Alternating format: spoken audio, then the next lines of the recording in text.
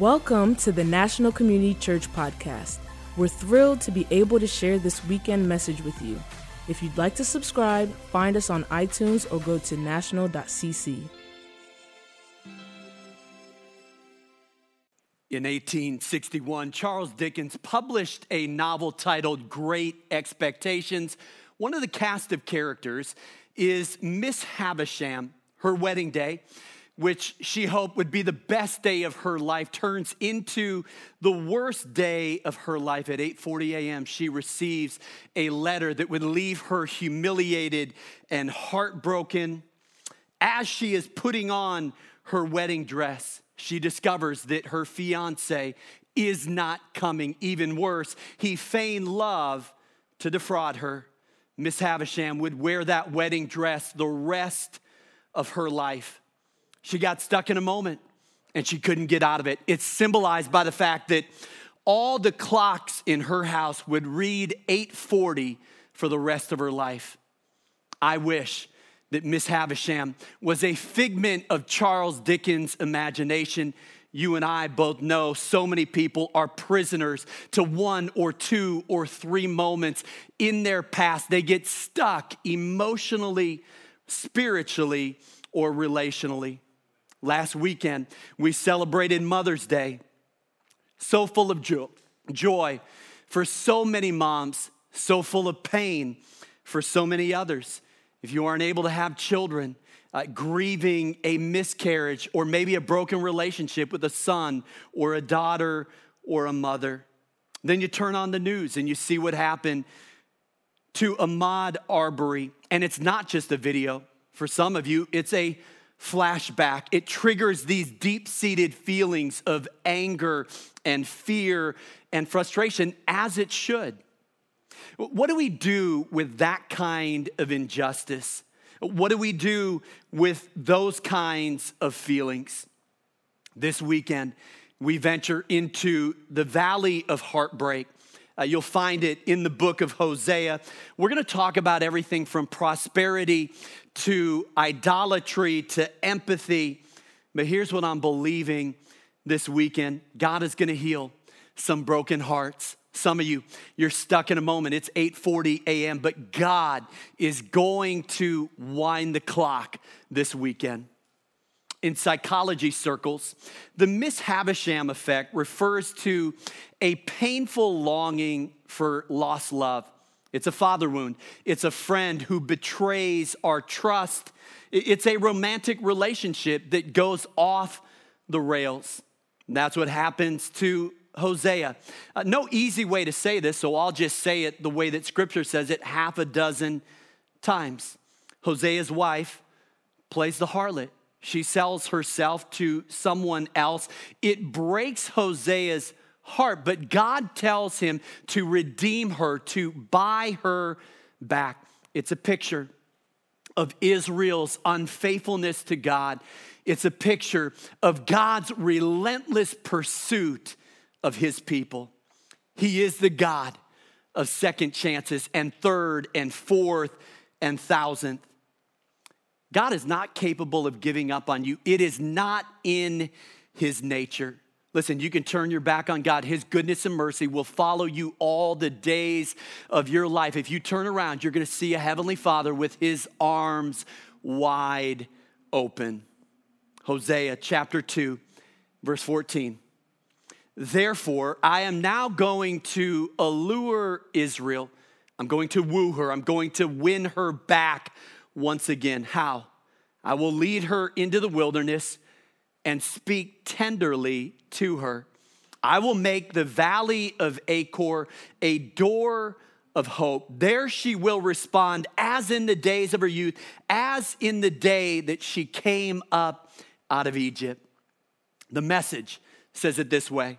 I'm taking her back out where we had our first date. I will court her. I will give her bouquets of roses. I will turn Heartbreak Valley into acres of hope. That is a word for someone this weekend. Let me set the scene. Hosea is one of 12 minor prophets. His ministry begins during the reign of King Jeroboam II. It is a time of economic prosperity, but that prosperity leads to idolatry, which results in captivity. It's a cycle that we see over and over again in the Old Testament. Prosperity leads to idolatry, which leads to captivity. Fortunately, that doesn't happen anymore. We wish. John Calvin said the human heart is a perpetual idol factory. If you're taking notes, you can jot this down. If you're at our online campus, you can check out the notes tab.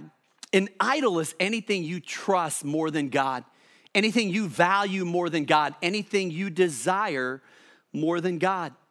I think sometimes we read the Old Testament and we make fun of these ancient people for their idols, those silly Assyrians, those silly Philistines, those silly Israelites. How could they worship the sun and moon and stars as we check out our horoscope?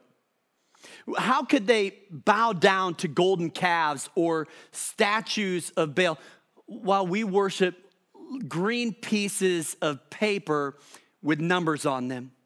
I think our idolatry may be more sophisticated, but it is no less silly. And ultimately, it's our idolatry that leads to heartbreak. Why? Because we're putting our trust in something that cannot deliver. The 4th century saint Augustine of Hippo said it this way: our hearts are restless until they rest in thee. Blaise Pascal said there is a God-shaped vacuum in the heart of each man which cannot be satisfied by any created thing, but only by God the Creator made known through Jesus Christ.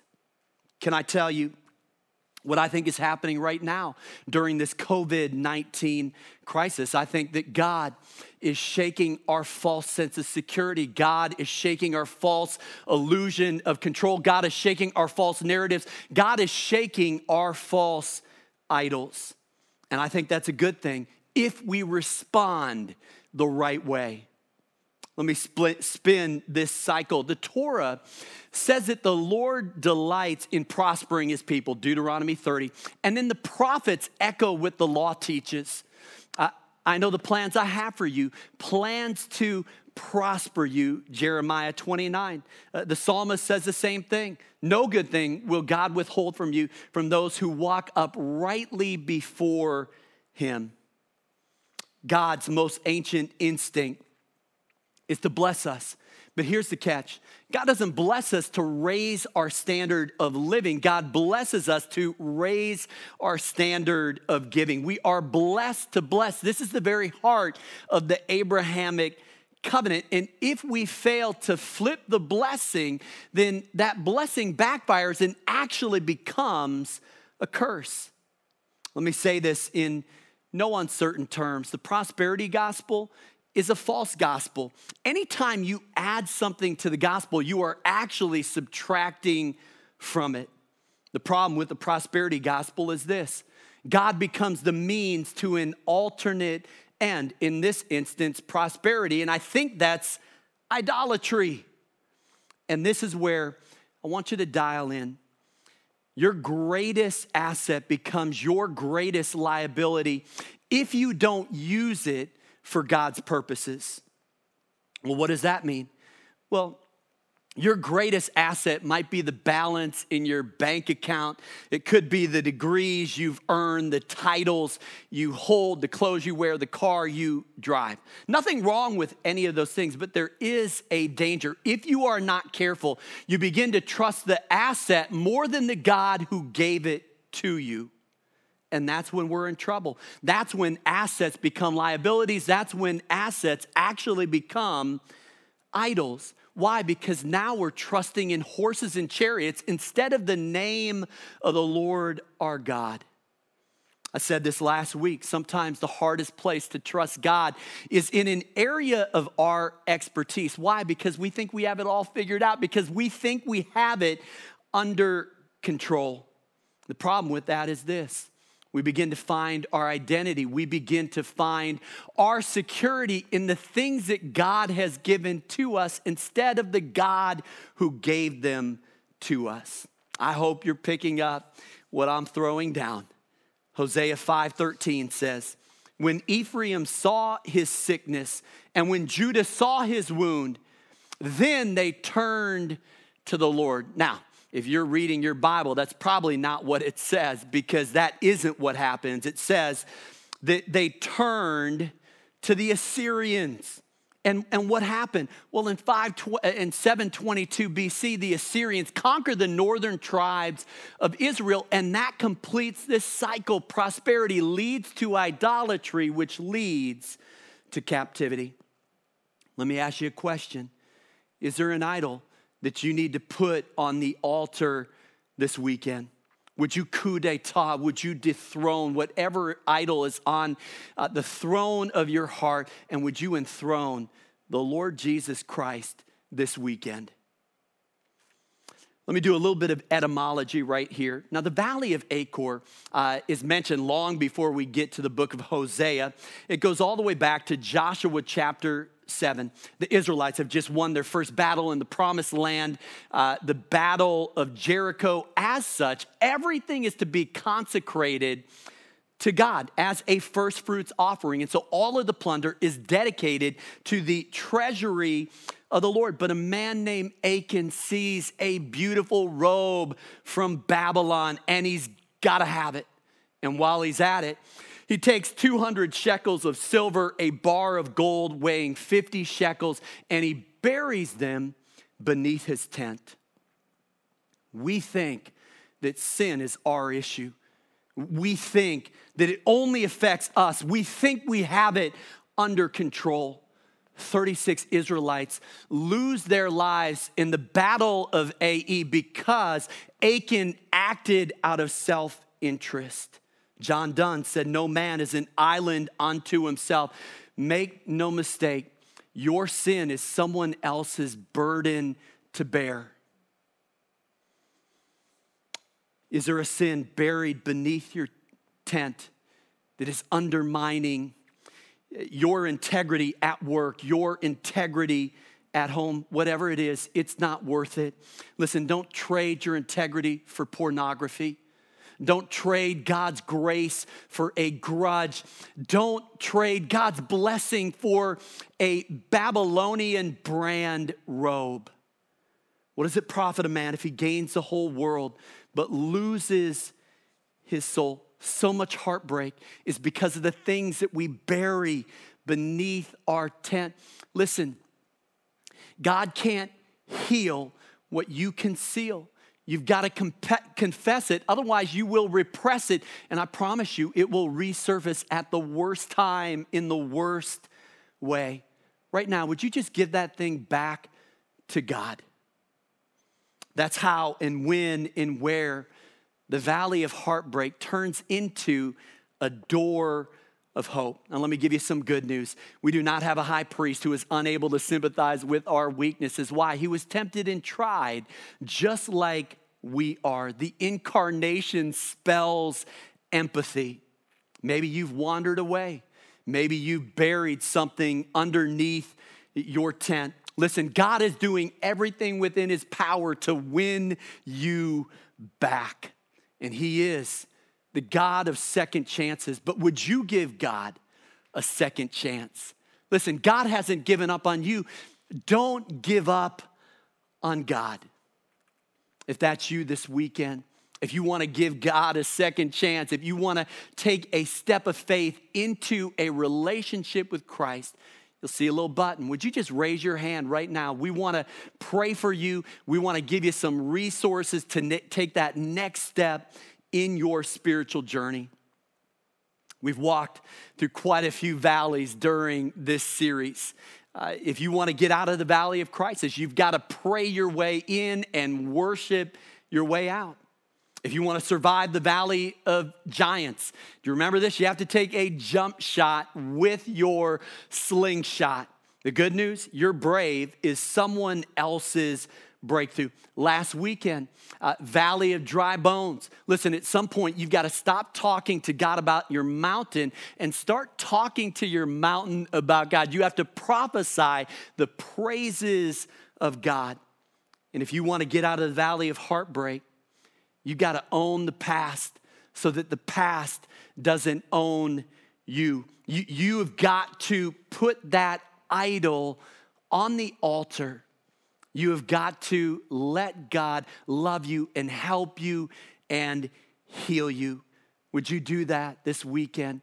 In his inaugural address, the very first sermon that Jesus preached, he said this: "The Spirit of the Lord is upon me because he has anointed me to preach good news to the poor, to heal the brokenhearted, and to set the captive free." If that's you this weekend, listen, I'm believing that God is going to do a healing work in your heart. Let me switch gears. It was a week ago Wednesday, and I heard the news about Ahmaud Arbery. Heartbreaking news. On February 23rd, Ahmaud was jogging through his Georgia neighborhood when he was shot and killed by two white men. Ahmaud would have been 26 a week ago Friday. Thousands of people, myself included, ran 2.23 miles to honor his life and to grieve with his family. I wish Ahmaud Arbery was an isolated incident. He is not. There are far too many names to fill in that blank. Trayvon Martin, Michael Brown, Philando Castile, most recently Breonna Taylor. When we find ourselves in a valley of heartbreak, there are no easy answers, but we have no other option. We have got to take steps of faith, steps of humility, steps of courage, and we've got to believe that God will turn it into a giant leap of love. I want to share a couple of thoughts. 1, we listen. 2, we lament. And 3, we leverage. One of my concerns for our country is that we are getting more and more divided. Now, there are lots of reasons for that, but I believe that one of them is that there are so many echo chambers. I think so many of us only listen to what we want to hear or what we already know or who we already agree with. That is a recipe for racism, for relativism, for a dozen other isms. Now listen, you don't have to agree with what everybody thinks, but you at least need to try to understand. That's at the heart of what the incarnation is all about. And when I say listen, I don't mean formulate an argument against that person's opinion while they're talking. I mean leaning in and listening, and when they're done, saying, "Tell me more." When I heard the news about Ahmaud, one of the first things I did was call some of my friends, call some of our staff, and I wanted to lean in and listen. And part of that is I have never gone jogging and feared for my safety because of the color of my skin. And so I don't know what that feels like. And so I need to listen and as others process and help me process what is happening. Francis Schaeffer, one of the great philosophers and theologians of the 20th century, was once asked what he would say if he had 10 minutes to share the gospel. I love his answer. Francis Schaeffer said that he would listen for 9 minutes and talk for 1 minute. There is a lesson to be learned. There is an example to follow. Would you get on the phone with someone this week? Just have a 10-minute conversation and see if you can't listen for 9 of those minutes. You know what? Maybe with someone who doesn't look like you. Maybe with someone who doesn't vote like you. Maybe with someone who doesn't even believe like you. And you can talk about whatever. You can talk about the COVID crisis. You can talk about Ahmaud Arbery. You can talk about The Last Dance and who is the greatest basketball player of all time, as long as it's Michael Jordan. You can talk about anything, but listen for 9 minutes. Now, if it gets weird, you can blame it on me and tell them your pastor told you to do it. We need to get better at listening. Leading is listening. May God give us ears to hear one another, and may the Holy Spirit, the still small voice of the Holy Spirit, be the loudest voice in our lives. So 1, we listen. 2, we lament. When Job experiences his heartbreaking loss in a single day, his friends come and sit with him for 7 days and 7 nights, and they don't say anything. Now, as long as they kept their mouths shut, they did pretty good. Of course, they eventually open their mouths and insert their feet, but this is a practice called sitting Shiva. It's the way that the Jewish people would mourn for those who mourn. They would just sit in silence and be in each other's presence. Can I be honest? Sometimes I don't say anything because I'm afraid of saying the wrong thing. Would you forgive me for that? There is a sin of silence, and I believe that this is a moment where we have to use the prophetic voice that God has given us to speak faith and hope and love. And it starts with a prophetic ear that really listens to the people around us and that has an ear tuned to the Holy Spirit. On what would have been Ahmad's 26th birthday, National Community Church hosted a Zoom call where for an hour we just lamented with and for one another. We prayed together, we worshiped together. But I think for me, the most powerful moments were just sitting in silence together for a few minutes. Let me make a confession. One of my strengths is positivity, in case you haven't figured that out yet. But I think what that means is that I have a hard time sitting with maybe what would be called negative emotions, but I don't know that they're really negative if we steward them the right way. I have a hard time sitting with anger or grief or sadness. And then I read a book last year, and it's a book I would recommend, Emotionally Healthy Spirituality by Peter Scazzaro. That book helped me deal with some of the heartbreak in my own life that I hadn't dealt with.